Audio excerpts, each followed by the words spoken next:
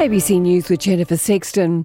The federal opposition has delivered a scathing assessment of the government's economic management after the budget update was released.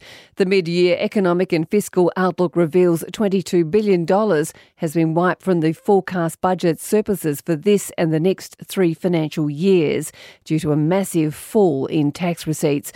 Forecasts for economic growth and wages have also been downgraded since the budget was handed down in April.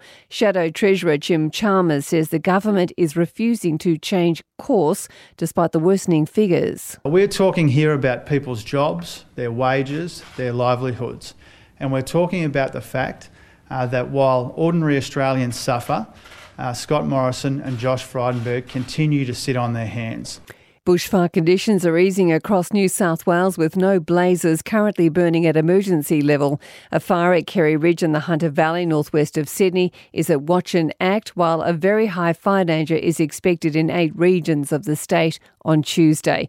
In Western Australia, a fire which had been burning at emergency level near Collie, south of Perth, is being downgraded to advice level as winds are pushing the blaze away from homes.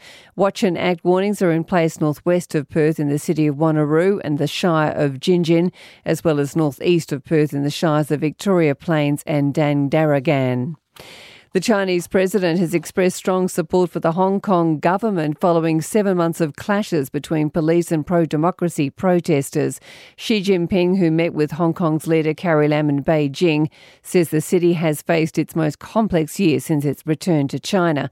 He's praised Ms Lam for her commitment during what he called an extraordinary period. Speaking after their meeting, Ms Lam said she believed the level of violence in Hong Kong was decreasing. President Xi Jinping also mentioned that he very much hoped that all sectors in Hong Kong society will join hands in order to achieve this objective of ending the violence and return Hong Kong to a normal situation. This is ABC News.